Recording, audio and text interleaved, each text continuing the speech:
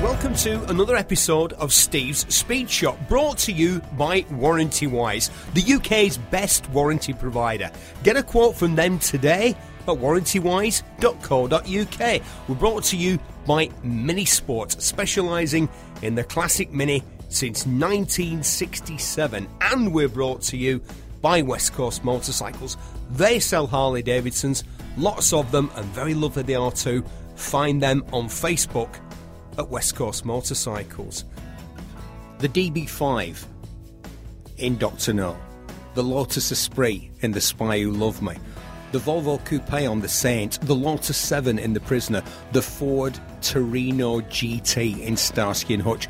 These cars are imprinted on the imaginations of young men, mainly men, some women, but mainly men, all over the world. They seem impossibly glamorous and exciting, and we wanted to be James Bond, or we wanted to be Starsky, or I don't think too many of us wanted to be the prisoner, because then you'd be a prisoner. But for many of us, we carry the images of these cars round in our heads for longer than we care to admit. My guest this week, Mike Smith, knows more about these cars than anybody I have ever met. Mike, we'll start with a little story if you don't mind. Yeah, go on. I was filming in London. It's got to be... It's a while ago. It's Top Gear years. Yeah. Hold on a second. I mentioned Top Gear in the first 30 seconds. I normally go at least 20 minutes before I mention it. But so this is 90s, yeah? This is the 90s, Mike. Yes, I'm sure you remember them as I do. It's a good decade. I was big in the 90s, Mike. I don't know if you're aware of that. You were what, sorry? Big in the 90s, Mike. Somebody calls me that. That's my nickname. Oh, God, I've said that on air now, and now people are going to start calling. Yeah, but big in the 90s. It's a very good friend of mine, and he'll say, "Oh, you're big in the 90s. Do you want a drink?" Better than big in the 90, isn't it? Yeah. We're filming, and we had the cheapest car, the most affordable car, as I'm sure that the retailers would have spoken about it rather than cheap, on sale in Britain. Do you remember the Perodua Nipper? Yeah. Right, yeah. Who could forget? I think it was a Malaysian manufactured previous generation Nissan Micra. Yeah, Jeremy smashed the Perodua up, didn't he? Oh, well, it's a lot of that's just public schoolboys like laughing at poor people. I'm not that. Well, it is, isn't it? I mean, I was with one of my mates yesterday, and he's a much bigger he went to a much better public school than they did. Yeah. And he drives just around the estate and into the village this completely knackered old French car with the lack appeal on it is absolutely astonishing. You just think, if they'd have said to people, "Oh, by the way, down the road, it's going to look like it's been blasted by the breath of Satan," like that, I don't know if people would have been so keen to buy it. But he didn't care. I think he bought it for £80 or something stupid from the scrapyard, and he'd just been he was using it to drag the bucket of a bulldozer. He'd just got a massive strap around the back of it. But everyone's got to have a few scrappers about, haven't they? Part of the fun. I don't know. It's funny when you turn up in a very cheap old car, which you've bought for not necessarily the sort of reasons that I'm going to say regular people, and I do think there is a difference between car people and regular people. I mean, I'll give you an example, and I'll get back to the story in a second. I turned up at BAC Mono. Neil Briggs from BAC was my guest last week. He was a great guest. Yeah. You laughed at the bar's pretty high here, Mike, right? But I know that you're capable. Anyway, of coming up to the challenge. And I went over there to their factory in Liverpool where they make that incredible single-seater car which annihilates all the $1 million, £1 million plus hypercars on the lap times Top Gear. It's the fastest street car that's ever gone up the hill at Goodwood at the FOS, I'm pretty sure about that. And I went over there in a Citroën AX it must have been at least 15 or 16 years old, which I had bought because I sold a 1952 rally bicycle to a man in Wimbledon. And I ended up, he said to me, Is that the power pack? Well, he said it's going to cost me £100 to get it delivered. And I was like, I'll bring it down for that. So I drove it down and I bought off eBay this Citroen AX for 80 quid, which I drove back to Manchester thinking that I'd just scrap it when I got back because it was cheaper than the train ticket. There was some kid on the internet, and he was on the internet and he was on the BBC and he was saying, this guy buys cheap cars instead of train tickets. And I thought, I've been doing that since before he was born. Yeah. I once bought a Peugeot 205 Junior for 40 quid because I had to go and collect a Mercedes from Southampton and it was cheaper than the ticket. Yeah. So I just drove it down. I said, well, what did you do with the car? So I left it in Tesco's car park. Got a bit of a beef. Good though, isn't it? Got a bit of a beef with Tesco, but let's not get into that. And the guys at BAC were all over that Citroen. They're going, yeah, this is quite a clever little design because they saved a lot of weight with plastic. And we started talking about the difference between carbon fibre and plastic. And essentially, there isn't a difference between carbon fibre and plastic. Carbon fibre is a plastic. It's just a posh plastic and an expensive plastic.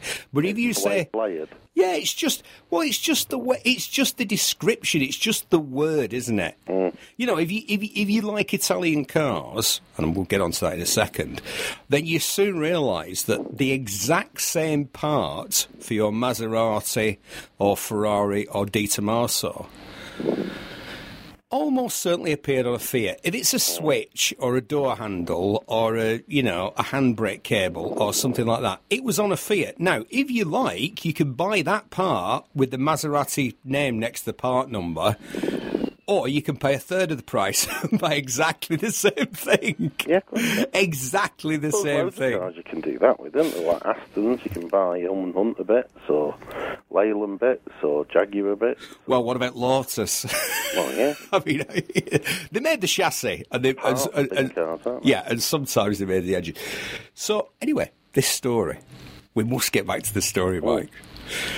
The Peridune Nipper, I thought it might be... Because back in the day, they were clever. John Bentley, who was the producer of Top Gear, was the guy for Gadget Show. Well, everybody says, John Bentley. And I say, but John was our boss before he ever appeared on television. Yeah. For years, he was our boss.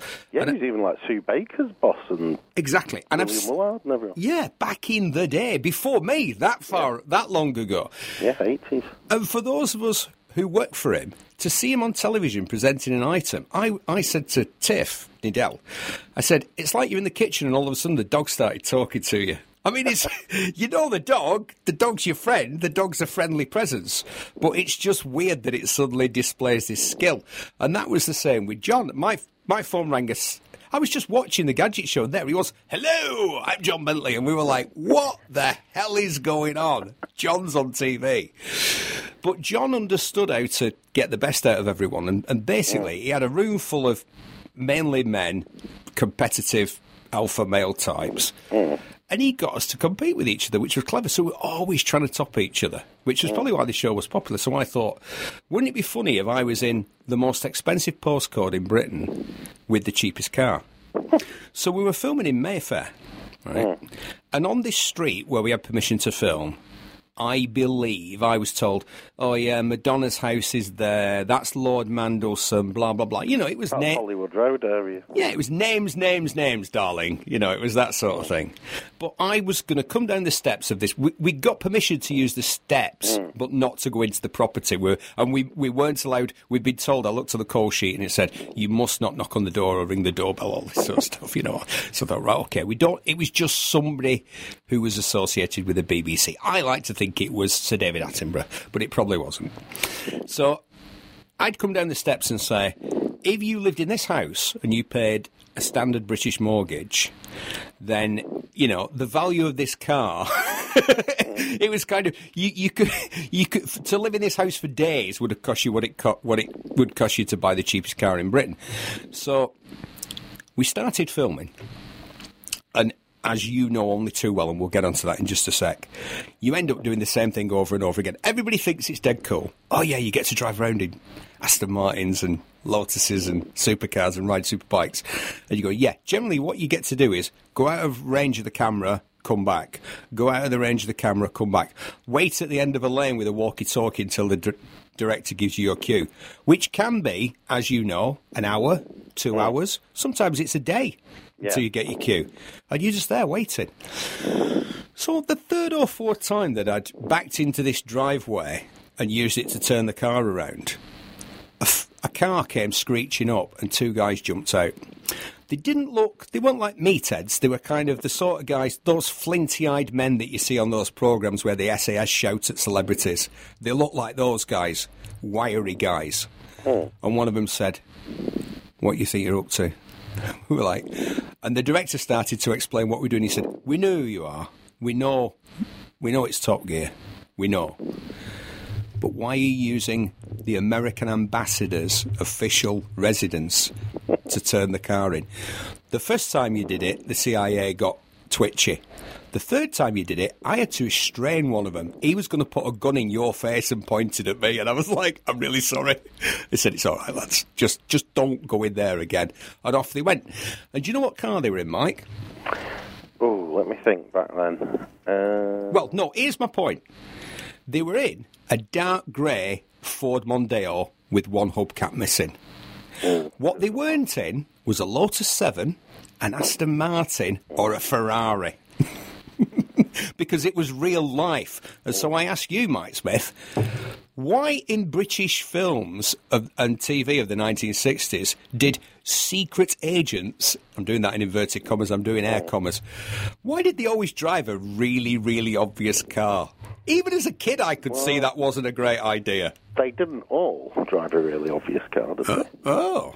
Because you had the anti-heroes, didn't you? Like Man in a Suitcase, who drove a Hillman Imp.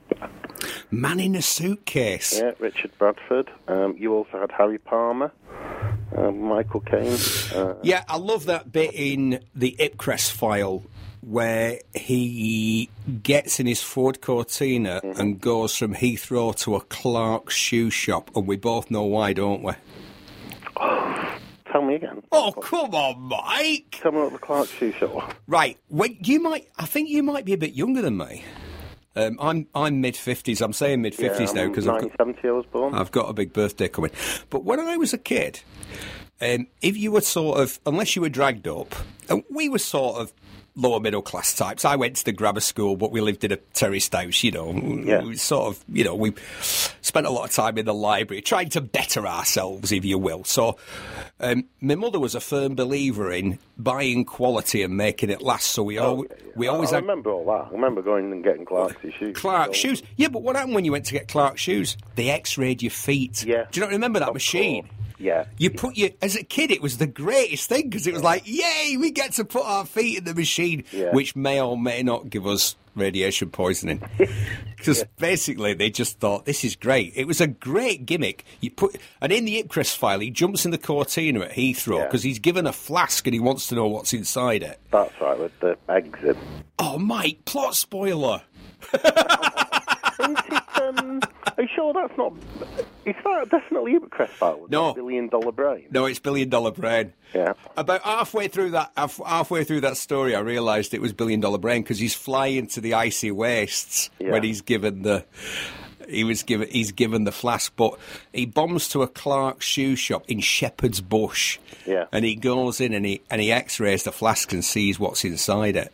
And I always remember like that he did drive a Ford Cortina when he pulls up outside the Admiralty.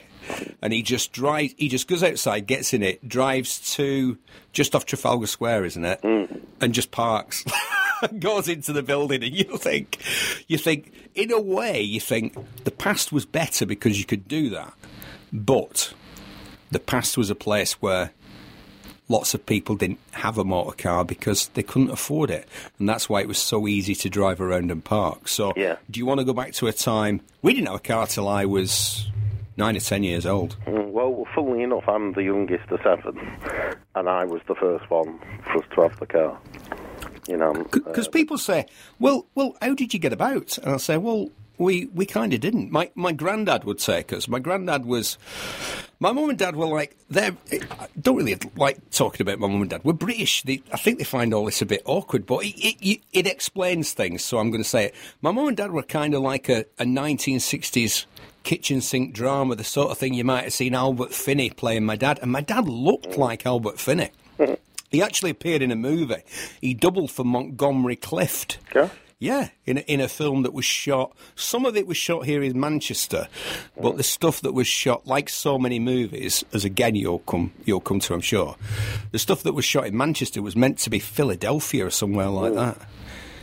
Yeah, they used the Midland Hotel in Manchester, and I think they used various other buildings. And the Montgomery Cliff character, I said, "What did you have to do, Dad?" And he said, again, you all know all about this, he said, "I had to get in and out of cars and walk in and out of buildings."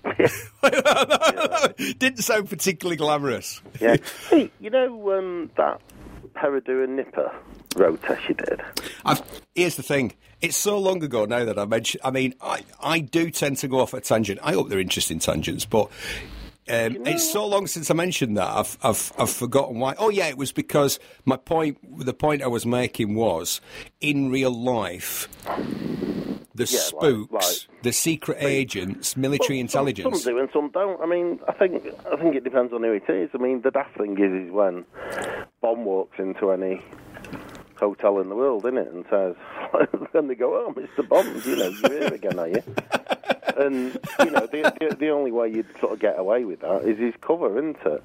You know, as a sort of travelling salesman. Travelling salesman. For Universal Export. Yeah, but you'd still use a name...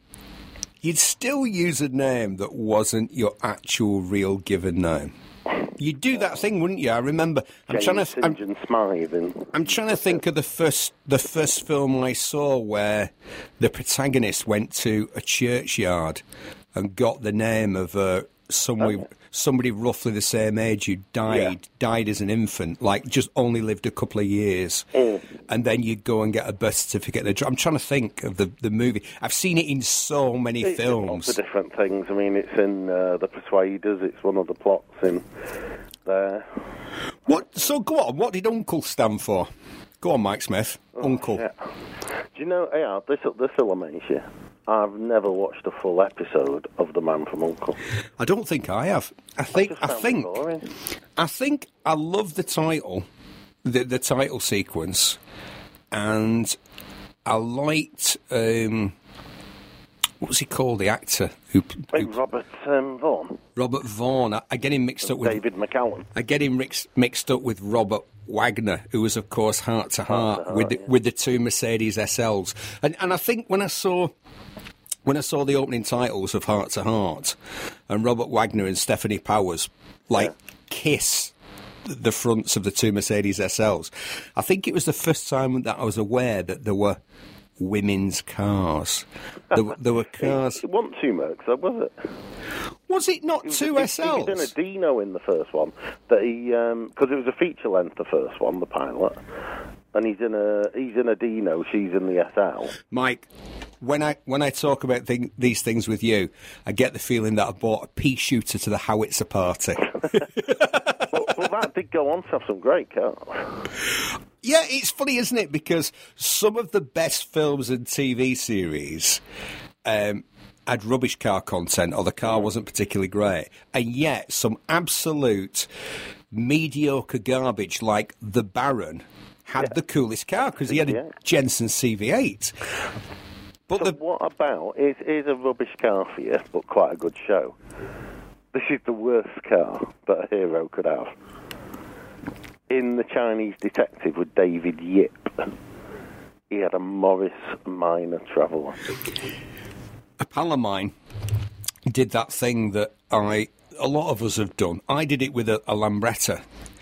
He got a hankering for a Morris Minor Traveller because I think it was the first car he'd ever had.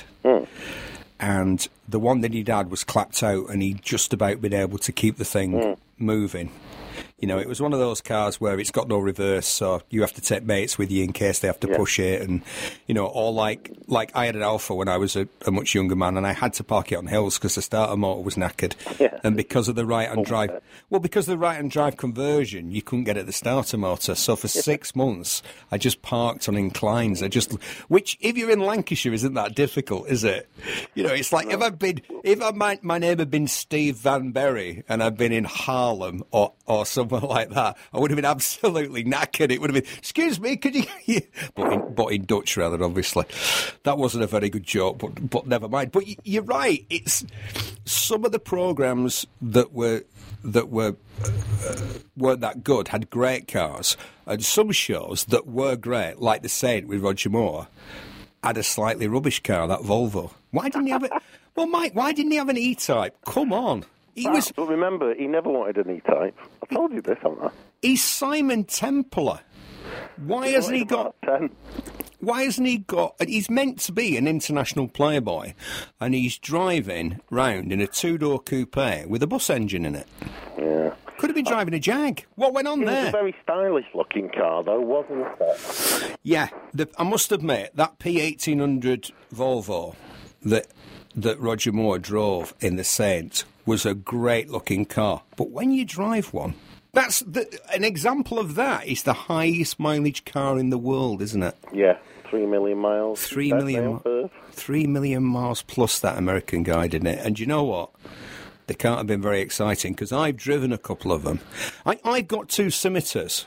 I've got a 69 Scimitar and a 76 Scimitar. I've got SE5. Everybody thinks it's an SE5A. It's not. It's a very early car. Yeah. It's a 69. And I've got an SE6, which I'm not as keen on. I don't think it's as pretty, but it's a better car to drive. Funny, I like the later one with the bigger wheels. Really? Yeah. I like the Wolf Race wheels, doesn't it? Mine's got alley cats. Oh, yeah. Because that was one of the options. Yeah. But it's two-tone as well. How cool is that? Do you like a two-tone car, Mike? Sometimes. Depends on the car. It depends if the bit that's the darker colour is there out of necessity because you're trying to hide stuff. Do you know what I'm saying? Do you know what I mean? Yeah. If it's two-tone because you want it to look saucy, great. But if it's two-tone to hide all the bog and all the rust and all the horrors, then... I had a big row with someone about a brand new car that was two-tone once. And do you know who it was? No, hold on a second. This is in story. Remind me about Jeremy Beadle and the two-tone Lexus. Jeremy Beadle and the two-tone. That, do you know what? That sounds like a follow-up to the Harry Potter series. Harry Potter and It's a great story, though. Right. It's got a really funny end. So, we must explain, because Speedshop goes out internationally. Hello to everyone who listens to it, particularly in the States, Canada, the English-speaking world, but also in places like France, quite popular, and Japan. Anyway, Jeremy Beadle was a very interesting guy. For a lot of people, Jeremy Beadle was like a Mr. Saturday Night. He hosted primetime commercial TV, light entertainment television for a long time, and he was very popular. What people didn't realise was that in a past life he was a sort of hippie activist entrepreneur. Did you know that Jeremy Beadle was one of the people who put on the Isle of Wight Pop Festival with Jimi Hendrix and The Who and all that? Well, yeah, but you would. But I know a lot of people when I've said that, and they check and they think, I thought that was a gag. I thought you were kidding me. And I looked, and there was Jeremy Beadle in a caftan introducing The Who at the Isle of Wight Festival. Yeah, he was a bit like Richard Branson in the early days. I mean, he was sort of behind the scenes, but musical and TV and everything. And for some reason, he decided that he absolutely had to have a Lexus, but not just any Lexus, a two-tone Lexus. Well, he didn't choose a two-tone. Right. Go on, Mike. What happened? He was filming at Granada. He's no longer with us. You can tell the truth now, Mike. Yeah, no, honestly, I can tell you now, because a lot of people didn't like him because he did all the practical joke shows, right? But I'll tell you now, he was the nicest guy ever. Hey, do you know how much charity work that guy did behind the scenes? Unbelievable. Yeah, unbelievable. He never stopped. Right, so as far as we're concerned, if people didn't like him on the telly, he was in real life an absolute diamond geezer. He's superb. Yeah. I mean, I suppose what they didn't like was the fact he was, making fun of people, but they really checked people carefully, and they'd spend hours going around scrappers trying to find late model cars that had been crashed to rebuild them so they could make it look like this crashed someone's car, or crushed it or something, and then they'd wheel out the real car after they'd done the joke. But anyhow, so Beadle comes in when I was sales manager at Toyota Lexus in Manchester in Salford Keys, and He had a Rover 827 Sterling. And hey, we had James Walsh on the other week, and James told the story, and it was a great story. All the speed shops are available. The best place to listen to them, old shows, is on Anchor FM. Just put Anchor FM, Steve Speed Shop. All the previous shows, there's some great shows if you've missed any. And the one with James, he told a story about how the Rover Sterling was sold as the Sterling. Oh, yeah, in America. And Steed advertised it. Yeah. And guess what James did? This is how bad... When you talk to James, he was a BBC radio producer. He now works for Practical... I met him when we worked in radio together. He was my producer at BBC Manchester. Oh, right. And then he went to Practical Classics. We stayed friends. We both own Citroen CXs and have a passion for hydrodeumatically suspended French cars, as well as many other things. James not only bought a Rover Sterling in America, he brought it back to the UK. How crazy is that? Nobody wanted them when they were new, never mind 20 years old. Well, that's a great thing to do, isn't it? Because then at least there's one back here to preserve. Only one. Yeah. So Jeremy Beadle... I used to use them in my late teens as company cars, Sterlings. Yeah, they were, I remember I went to pick up... We must get back to Jeremy Beadle in just a second. I wonder how many people have previously said that. But I must tell you a Rover Sterling story. As a young freelance journalist, pre-sort of TV years, I actually, was a working freelance journalist and a reasonably successful. And I was doing a story for Stern, the German news magazine. Very big deal in Germany. Not that well known. I think they came to most British people's attention when they bought the Hitler Diaries, which turned out to have been written by some bloke in his garden shed. Anyway, the two journalists came over to do a piece about the music scene in Manchester, and I'd set the whole thing up, and we were going to interview people and all this sort of stuff. And the guy on the phone said, "Please hire a hire car of a medium price," like this on the phone. So I went, and I thought I could make a bit of money on this. Like this, because, I was a struggling freelance journalist, and I thought, I'll see if I can do a deal. So I said, I need like a medium-priced car. And the bloke more or less said, you can have that Rover for the price of the Mini, or whatever. So I turned up in this Rover Sterling, and the guy went, what is this car? And we were driving around in it, and he was saying, Steve, why have I never seen this car in Germany? Why are they? And I said, because they're not very good. but it was okay. It got us around, and, nobody knew them. It wasn't a big deal. So Jeremy Beadle comes in, and he wants to part X his Rover Sterling against a Lexus. Yeah, so Beadle comes in. I end up selling him a Lexus, right? So this is when Lexus is absolutely brand spanking new. Only one model, the LS400. What a great car, by the way. Oh, just unbelievable. I mean, it was the greatest thing for a 19-year-old kid to be selling, because the recession was on, so I was taking all the best part X's in the world, like Bentleys, Ferraris, Porsches. Can we just say, and I'm going to butt in again because it is important, if you find a good LS400, buy it. You will be able to buy it for next to nothing, and they will be, in the future, people will say, that was a landmark car, that was an important car. And right now, 2020, they are at the absolute bottom of price, because the ones that are out there now, they'll sort out the wheat from the chaff. Yeah. Idiots like we were 25, 30 years ago will buy one cheap, ruin it, and they'll get scrapped. Oh, and then people are banger racing them. Oh my God. People are banger racing them, and they're taking those 4-litre V8s out and putting them in all sorts of Yeah. Do you know what's happening to that car?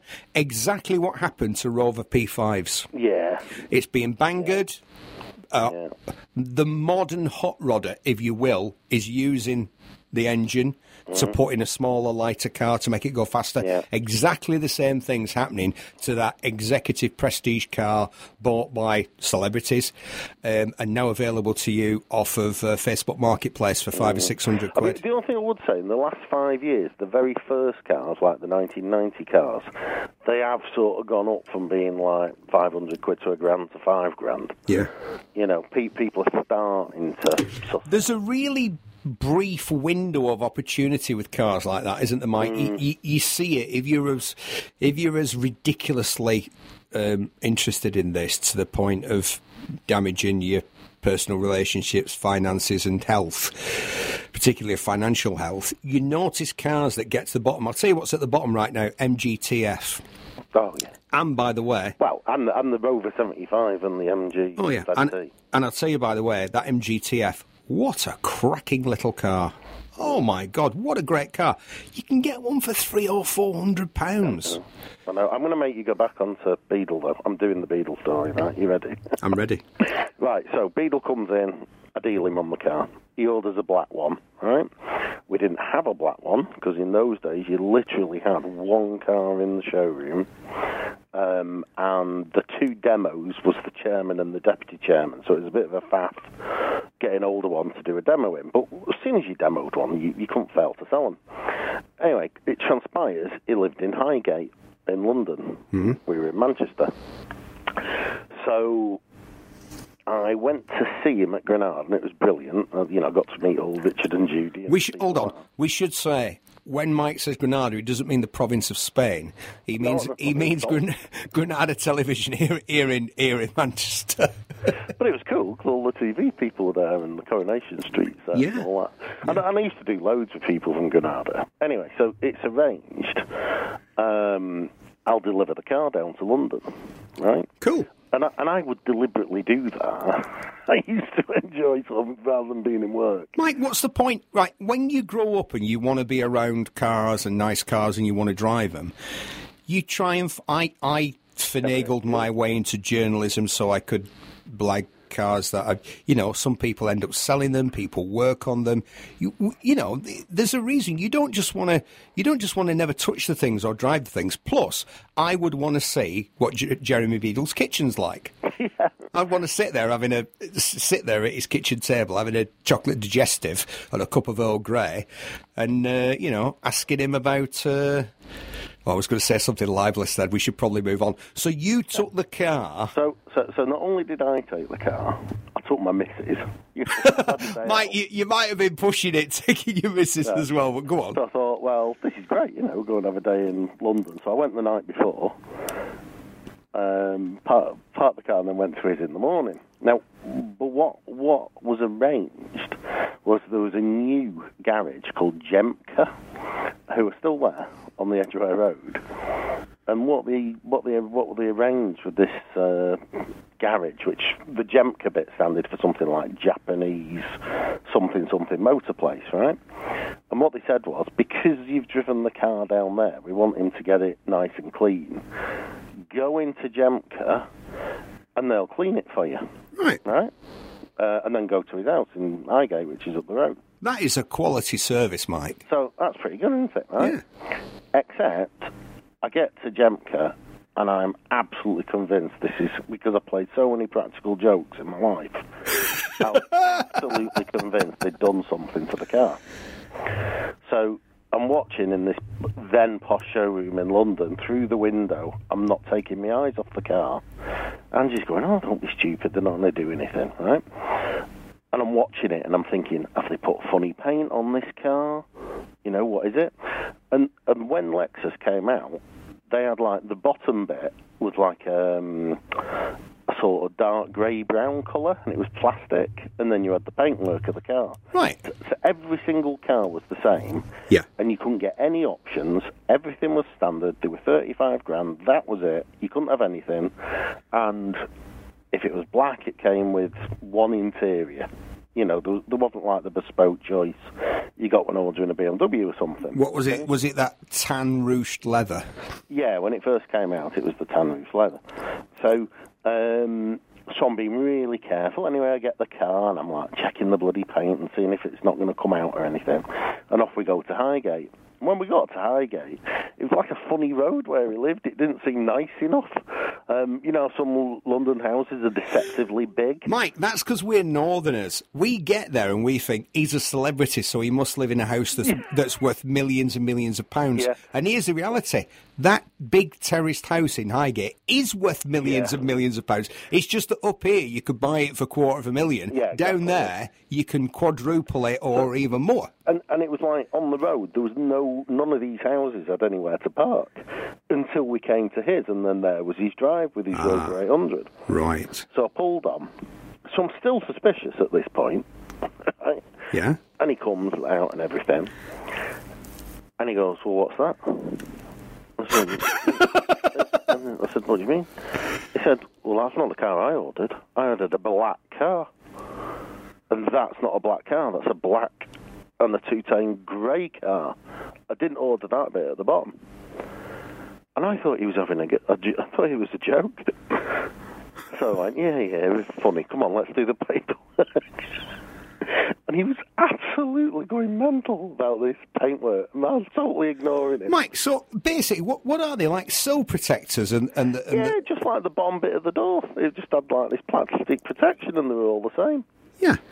So I left him going bananas. And I was like going in the house. Did he take delivery of the car? Well, so he comes in. Oh, here we go. He says, I don't think you're taking this very seriously. And I said, are you not joking then? Yeah, because here's the thing. If, like him, you have a reputation of being the biggest practical joker in Britain, apart perhaps from Steve Parrish, the motorcycle and truck racer, but let's not get into that. Yeah. We'll talk about Stavros. We'll get him on the show because he's a super interesting guy. But when you've got, like him, that reputation, every day... Must be like that. Yeah, it must be people like you going, right, where's the hidden camera? Yeah, What's going on? That's what I thought he was doing. So he says, no, I'm very annoyed, and started swearing and everything. I said, well, look, right. I said, Jeremy, I said, you've two choices. I said, that's all you can have. Right? We don't offer anything else. If you want to have the bits that are grey painted black, you can. But can I just suggest you try driving around in the car for about 2 or 3 weeks, and if you still feel like this in 3 weeks' time, we'll sort out getting it painted for you. How's that? And he said, yeah, all right. So he thought that was a good idea.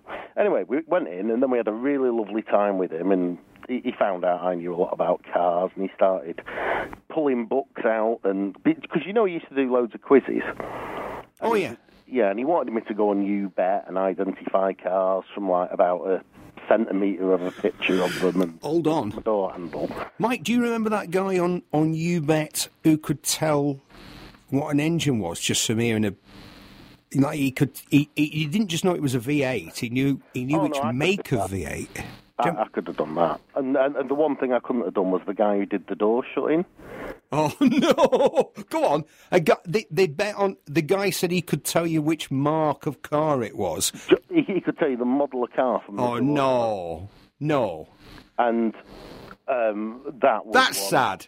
So what happened was, he was desperate for me to go on, because his mate was Matthew Kelly from Going for a Laugh. Who's from this part of the world? Yeah, and I said, Manchester. He's older, isn't he, Matthew Kelly? Yeah. And I said, no, because I look an idiot. I said, what do you mean? He said, you'll look amazing. I said, no, I won't. I said, I look like a right geek. I said, I'm not going on, like, identifying these cars from nothing.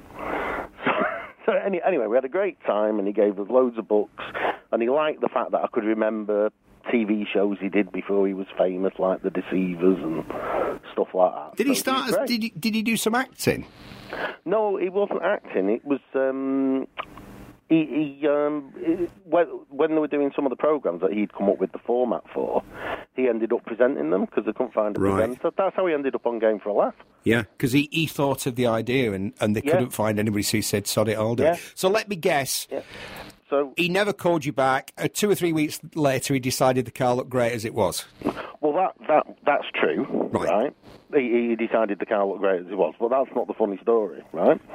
So we sell him this car, and he's all right. And I get on with him, and I was a friend of his until he passed away in 2008. He was brilliant, right? That's great. What happened was he was obviously getting the car serviced in London at this Jemka, right? Right. And normally, for a loan car, you wouldn't give out another Lexus. You'd, just give him a Toyota or pick it up or whatever. But because it was him, the guy who was MD at the time of this Jemka was happy for Jeremy to have his Lexus company car, right? Right. So Jeremy had this courtesy car. And the car was in on a Friday. And Beadle got delayed on the Friday night and rang up the garage and said, I can't get back. But tell Mr. Yoshimoto, or whatever he was called, right, you can use my car, right? I don't mind. Okay. Use mine because I've got yours. And, we'll swap back on Monday. So, typical nicer Beadle to say, use my car. Anyway, Saturday night comes, and Beadle gets pulled out of his bed at 3 o'clock in the morning by the police. Because there's Mr. Yaki, whatever. Yeah, but hold on. A laundrette window. Mike, I could... Oh, straight through a laundrette window. I was going to say, I can see the problem. Jeremy Beadle has a knock on his door at 3 o'clock in the morning, and the guy says, it's the police, open up. And he thinks, right, who is this? Which one of the people who I have stitched up over the last 10 years on Saturday night television is now extracting their revenge? Who was it? Which one of it is? And it is actually the real police, because that guy had put Jeremy's car, what did you say, through a laundrette window at 3 o'clock in the morning. But of course the police thought it was Beadle, because it was Beadle's car. Yeah.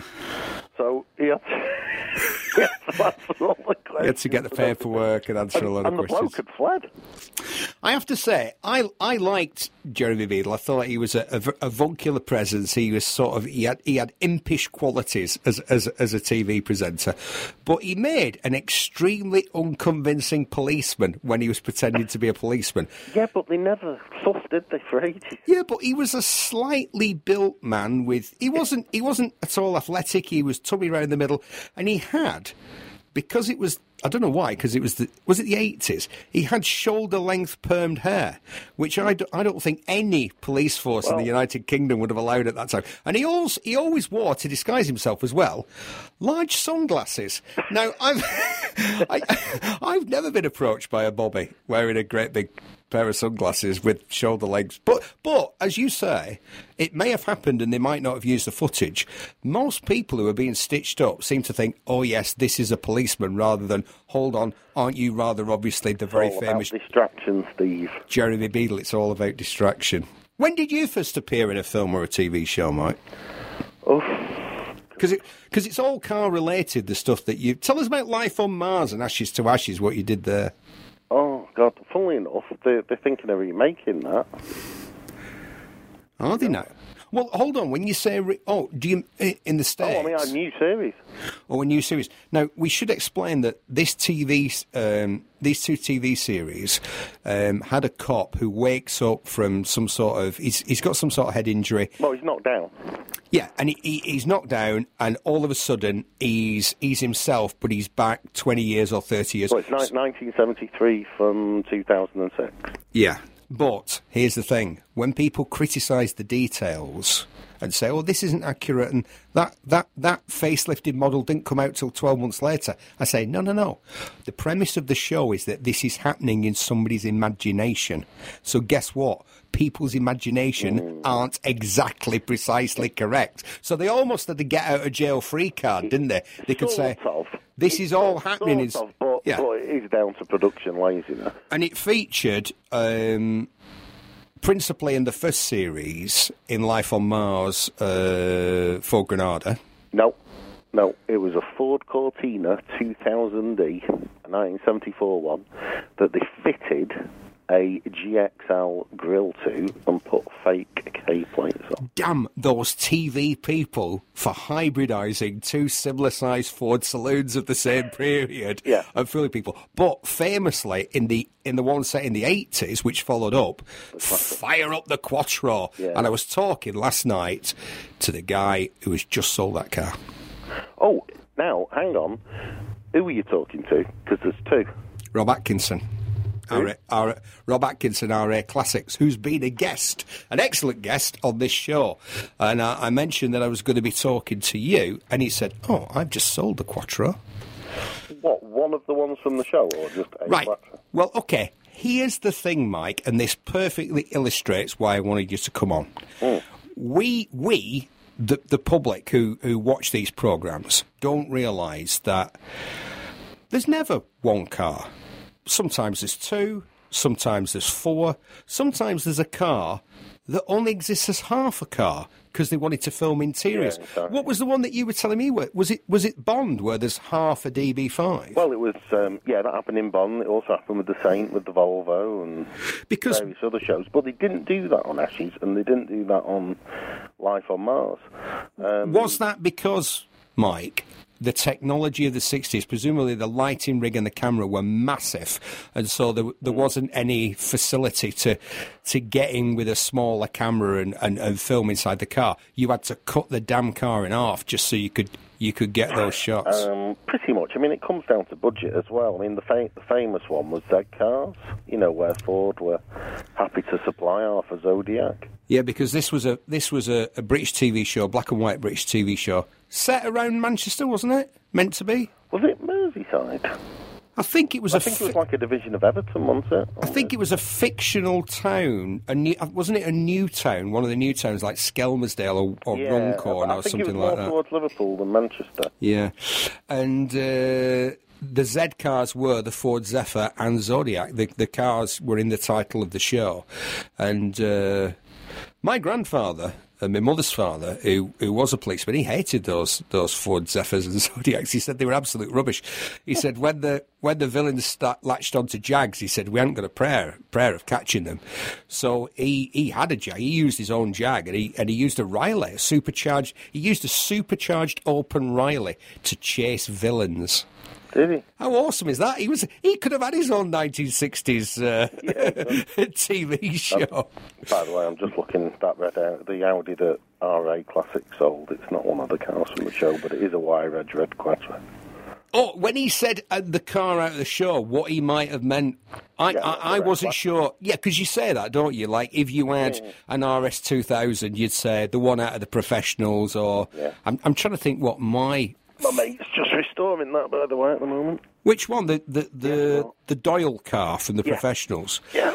If people aren't entirely familiar with British films and TV shows of the 60s, 70s and 80s, then this must seem bewildering. But there was a TV show called The Professionals, brilliant, which starred Lewis Collins, and he drove... Lewis Collins and Martin Shaw, and they drove a variety of performance Fords because... BL cars first.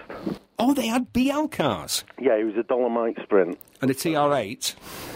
TR7 for Martin Shaw. So Bodie and Doyle. TR7's a woman's car. Joanna Lumley drove one in Sapphire and Steel. No, New Avengers. New Avengers, that was it. She started with an MGB. And then she changed to the TR7. And the TR7s did the rounds through all the ITC series. So they appeared in Return of the Saint as different people's cars and, different shows. But Bodie and Doyle started with actually, when they first started, they had a J-Reg, like a then 7 or 8 year old, Rover P6 2000. Really? Tobacco Brown, yeah. Look, rubbish choice. I was just watching an old episode a couple of nights ago, like you sometimes do when you're a middle-aged man of a certain inclination. It's like if my missus wants to look at my browsing history, fine, because it's just like the Gold Cup from Alton Park, Barry Sheen versus Kenny Roberts, Suzuka, and loads of 60s and 70s and 80s TV shows of films, particularly, at the moment, European-made films with stars like Alain Delon and Jean-Paul Belmondo and people like with that. All the great car chases with Remy Julien. Remy Julien, the genius of Remy Julien. Because people talk about Bill Hickman. Yeah, Bill Hickman, great. Bullet, the 7-Ups, car chases like that. But the Don, the OG, is Remy Julien and his dynasty. Because I think they're on the 3rd generation of stunt drivers now. Yeah, they are. We did loads of him with that book on the Italian Job last year. Matt's known him for years. So the professionals started out in a Rover P6. They had a Rover P6. Cowley had a Princess. He was their boss. So he had an Austin Princess, did he? Yeah. I'm sure he then switched to a Ford Granada. Please tell me, I got it wrong with the Granada on Life on Mars. Go on. Do you remember in the new Avengers as well as Big Cat? Well, hold on. Right, we should say that most people know about the Avengers. Steed, Emma Peel, Patrick McNee, Honor Blackman, Diana Rigg. Kathy Gale. A succession of fabulous, glamorous female assistants, although his first assistant was male. Ian Hendry. Yeah, that's right. Right, do you know what? I thought I'd get that in there before you, Mike, because... Go on. Ian Hendry drives the same car that was Cowley's car, and was also Steed's car. He drives it in an episode of Return of the Saint, and it's a turmeric yellow Rover SD1 3500, one of the first ones. MOO229P. And it's Steed's. It's one of Steed's fleet, because he has Big Cat, the Range Rover, the old Bentley in the garage, and this Rover SD1. Well, Big Cat was a Broadspeed XJC? It was a 1973 prototype that was lavender. Lavender? Lavender, really? Yeah, lavender, that sort of purpley colour. Yeah, I know what it is, Mike. It's normally sort of like cough sweets for old ladies, or it's the colour of soap. It's not the colour of a car, especially a car like that. Colour you could get on BL Jags and Daimlers. So it was a prototype, and then when they came to do the show 3 years later, instead of scrapping it, they repainted it and cosmetically made it look like a Broadspeed. Ah, so it's not a Broadspeed. Wow. No. I knew I should get you on, because I've gone through life with all of these facts, so-called facts, like, oh yeah, that was a Broadspeed in New Avengers. No, it looked like a Broadspeed. Well, it looked like a Broadspeed, and the engine noise was dubbed on. It was actually a bit of a mess to drive, you know. So in the New Avengers, right, you've spent the last 35 minutes putting me right. Let's continue along that theme, because I think it's amusing and entertaining for people. Well, let me tell you, I'll do Big Cat and I'll come back to the professionals. Right, Big Cat, NWK 60P. Oh, Mike, please. Right. It went to London, that car. I think you might need professional help, mate, but it is very entertaining. Yeah. I find it massively interesting, so do proceed. It probably means I'm as sad as you, but never mind. Go on. Oh, what's the point of forgetting it? Yeah, but mate, remembering the registration numbers that's pretty. It's all right. I like it. I think it's great. I think it's great, but I just think we might be a bit. We might need help. No, it does help people identify them, doesn't it? So, listen, right, so that car went to London and had because you're talking about filming, it had a BMW electric roof fitted, because Jaguar didn't offer it as an option. Right. And it went to a place in London called, London Sunroof Centre. And the my XJS, the manual from Return of the Saint, went to the same place for the same thing. Yeah. So they put two BMW sunroofs in them. Now, that car, I discovered that car in 1991, Big Cat, absolutely knackered, in Hollindrake Jaguar in Stockport in their compound, and it was there because the guy couldn't pay a bill on it, and the mechanics were trying to buy it to Bangor race it. Oh, no! Yeah, I know. High Edge it would have gone to. I've raced there. Buxton. That's where I started, High Edge. Yeah, so I shouldn't complain too much. I've ended the lives of the cars deserve for their lives to be ended. They'd served us well, but it was their time to go. But not when I was 10. Not that car. Not Big Cat. No, not that car. And at the time they were offering like £300. I was offering £1,000, and the bloke wouldn't sell it, and they wouldn't let him have it back. Anyway, ultimately he had it, and he wouldn't sell it. It was a guy in Cheadle, and he kept that car all the way through to like 4 years ago, right? So the car's now bought for 60-odd grand. Wow. It's now having the restoration of a lifetime. But it's not a real Broadspeed. Yeah, but guess what's going in it? A 7.3 Jaguar Lister V12. Wow. It's not Lawrence Whittaker that's got the car, is it? It's not who? Lawrence Whitaker from Lister. No. Right. Okay. I realise there'd be certain points in this conversation with you where you clam on and move on to another subject. So let's do that, and which is the new Avengers. So Steed was in Big Cat, which was the not a Broadspeed Jag as we just established. Plus the Rover. Right. Plus the Bentley that you never see apart from when they pretend they blow it up. So the the first of the Range Rover press car. The Bentley from the original Avengers series, the sort of would it have been a WO Bentley? Would it have been a 20s Bentley? In itself, the Steed Bentley was about 4 different cars. Yeah. And then he had the veteran cars, Rolls Royces and things. And were any of them actually Bentleys? Yeah. Oh, right, because sometimes you say, none of them were Bentleys. They were just, they couldn't afford an actual WA Bentley. They were all proper cars, because they weren't worth anything then. Yeah, it's funny, isn't it? Like the Fast Lady, you know. Yeah, they weren't worth any. So, Mike Gambit... Yeah. Which was 2 Red XJSs. He was the tough guy, because they wisely realised, they should have done this with Roger Moore when he was Bond, they wisely realised that Patrick McNee was far too old and creaky to be sort of, karate chopping villains anymore. Yeah. And so they got Gareth Hunt. I've just remembered his name. And every time I think of him, as most British people do, I do a hand gesture. The coffee ad. Because for many years he advertised coffee, and he made a hand gesture, which in any sort of road rage incident, people often employ out of the window to indicate that the other drivers' driving standards may not be up to scratch. But who was cast as the first Doyle? Was he? Gareth Hunt was going to be the first Doyle in the professionals. He was going to be, yeah.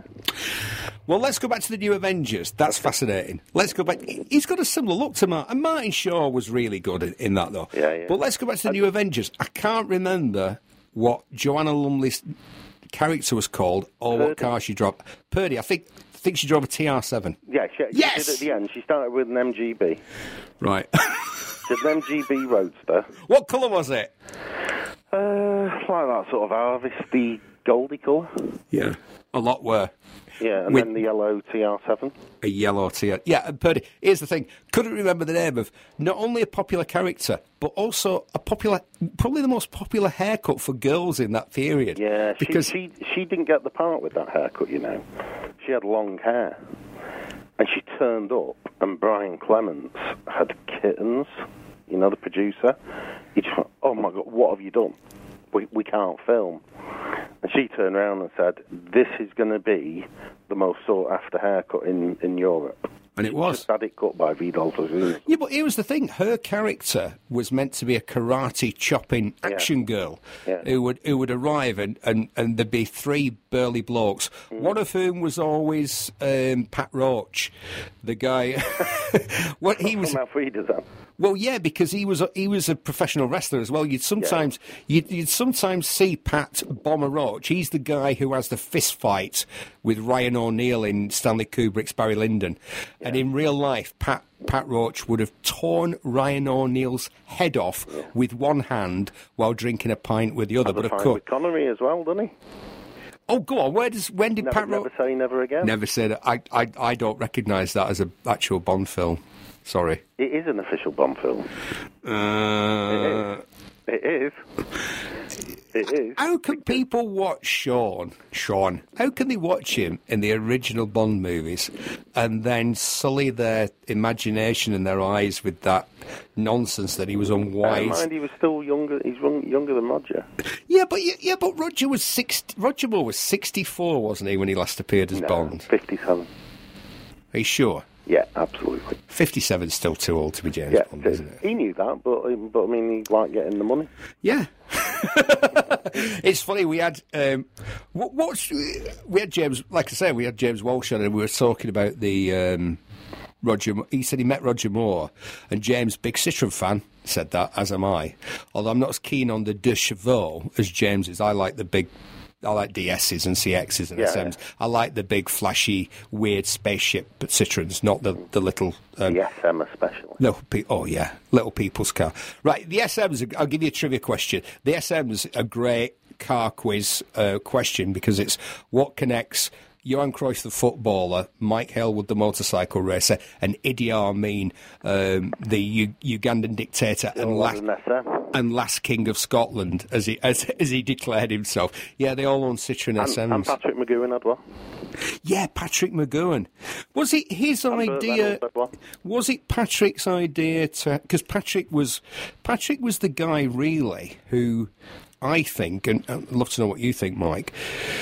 Patrick McGowan, the actor, was the first actor to want to have an active part and to get an active part in the creation of the TV series that he was in the writing, I think he directed a couple of episodes of The Prisoner. Nobody had really done that. Yeah, nobody had really done that before him, because they weren't allowed to, or they didn't have his many talents. I think it had happened in Hollywood, but certainly not so much as in England. I know that with the... he was a real driven man, wasn't he? Very much so. You know, we need to do another show just on The Prisoner, because it's just amazing. Well, I've tried not to talk about The Prisoner because I did a job for somebody, and this sounds really dodgy, it's not. I did a very quick presenting job. The guy said, I need you to walk out of the Hilton Hotel in Manchester. You need to be part of a film that's got loads of people in it. You need to walk out, get in this Bentley and drive off and say something like, and we've got some really smart hotels. That's all I had to do. And he said, but I can't pay you, but you can keep the Bentley for the weekend. I said, great, I'll do it. So I went I had to walk out, get in the car, drive. So I thought, right, let's go to Portmeirion. Oh, great. So we went down to Portmeirion, and I called to see what was available. And they said, the only property that's available for rent, because of course it's now available as a hotel, holiday resort, whatever you want to call it. They said it's number 4, the Gatehouse. And I was like, what?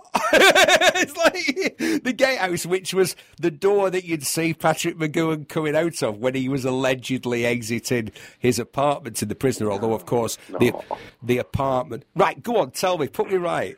No, the Gatehouse is in a different place. He comes out of the gate... Where the apartment is. He turns left and he comes down those steps. That's where I was. Yeah, but that's not where his apartment is. His little apartment. As you go through the main, archway, you come to the little square, and it's a little shop where that his apartment was. So in reality, it's a very small space. Well, I told my ex-wife that we were staying in the apartment. And McGowan used to stay in, when you walk down past the hotel towards the lighthouse. Yeah. That's where McGowan stayed, in the white building there. It's on the other side of the lighthouse. Yeah, so we stayed there when they were actually filming it. Yeah. Isn't it interesting, Mike, that if you go on to the actual set of Coronation Street, which is the longest running soap opera anywhere in the world, the buildings are 3/4 size because they look better when you're filming because of perspective and sort of something that an architect would be able to. The way that when they photograph a building, they have to be able to adjust the plane of the camera so that it can adjust for the fact that parts of it will appear to be further away than they actually are. So they build a set, when they build a building, it's 3/4 size. And the whole of Portmeirion, William Clough Ellis built it 3/4 size, didn't he? But he didn't do it. He didn't do it for filming. He just did it because he was busy. Funny. He thought it was funny and had a lot of building to do. Yeah, well, it's a lot of fake windows and things like that painted on. But that's it. There's a lot of fake. When you say fake, there's a lot of make-believe. And with all of these cars that we've been talking about, it can either be the case that the car is completely legitimate and exactly as you'd imagine it, like the Volvo in the Saint. They were street-legal cars taken off the production line with zero modifications. Yeah? Pretty much, yeah. Yeah, and yet there are other cars that you've seen in TV shows and films. Not only have they not got the engine that you think they haven't got an engine. The car's being pushed by 4 blokes who are you're just seeing somebody turn. I was going to ask you a question. Who's the most active steering wheel twiddler, do you think, in the films and TV? Because I think Cary Grant used to saw at the wheel like he like he was going round a twisty sprint. I've been quite surprised, actually, with even some recent stuff where people are, steering wheel, steerers. I think when they're on the trailer, when they're obviously on the trailer and they're supposed to be driving, when the director shouts action, there's something in the mind of every actor that thinks that they should move the steering wheel in their hands. Yeah. Whereas when they, if you actually mentioned it to them, if somebody said it, if somebody said, "That's not how you drive," it's like, "What are you mad? You'd be on the pavement. You'd be killed. There'd be fatalities if you sawed away. If you drove down the street sawing away at the wheel like that." And that was like something you were told. Oh, I was told as a little kid. That was one of the first things I was told. You don't do your hands like that on the steering wheel. Because like kids would watch on telly and then pretend they were driving and moving their hands left and right, weren't they? So how did you end up with the XJS and the Return of the Saint? Because that's kind of my era, the Saint, and I didn't really see the Saint until they started rerunning it on Sunday mornings on Granada Television. Talking about the Roger Saint, the Roger Moore Saint. Yeah, I know. But, well, I mean, obviously to me, the Saint was Ian. Yeah, but exactly, because I'm going to explain that. If you were the age I was when The Return of the Saint appeared on TV with Ian Ogilvy, who's in one of my favourite films of all time, Waterloo, he plays an adjutant to the Duke of Wellington, and he's horribly killed. Plot spoiler, but there you go. Heroically killed on the field of battle. One of the greatest films ever made, that Waterloo. Christopher. He's going to be in a new film, by the way. Is he? Yeah, right. So we've established that Ian Ogilvy is kind of a British TV actor. He's best known to most British people for The Return of the Saint, in which they did what they should have done with the Saint. They went to Jaguar and said, "How about a car for the star of our TV show?" And they got a white Jaguar XJS, and it looked fantastic. Yeah. So they actually had three. Right, and what happened was one sawn in half? No. They had the proper one, the main car. If you go to Jaguar Heritage and all that, they'll just tell you there's one car. Yeah, of course they will. Right, and that's the manual, and that was a 1975 car. That's a really early XJS. Yeah, isn't it? Yeah.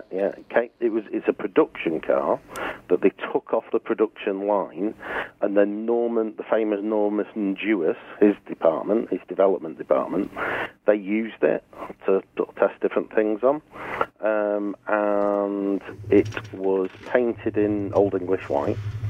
Then what they did when the TV company came along in '77, instead of scrapping it, because they would scrap any sort of prototypes or development cars, like with the prototype that became the Big Cat, they decided to use that one for the show, and the show wanted the sunroof. So off it went to London for that. And they started filming with it in 1977. Then they also sent along a backup automatic car, which was also white with cinnamon inside, but there's a few little differences. And then when they went to Italy, they just hired a car from a dealer. Hold on. Wouldn't it have been a left-hand drive car? Would people? Oh, so they incorporated it into the story. The Saint's gone on holiday, but he's hired a car that's like his car. No. We didn't hire it. He didn't hire it as the character. What I'm saying is the production hired another one in. Did they just think that you wouldn't notice that it was left-hand drive?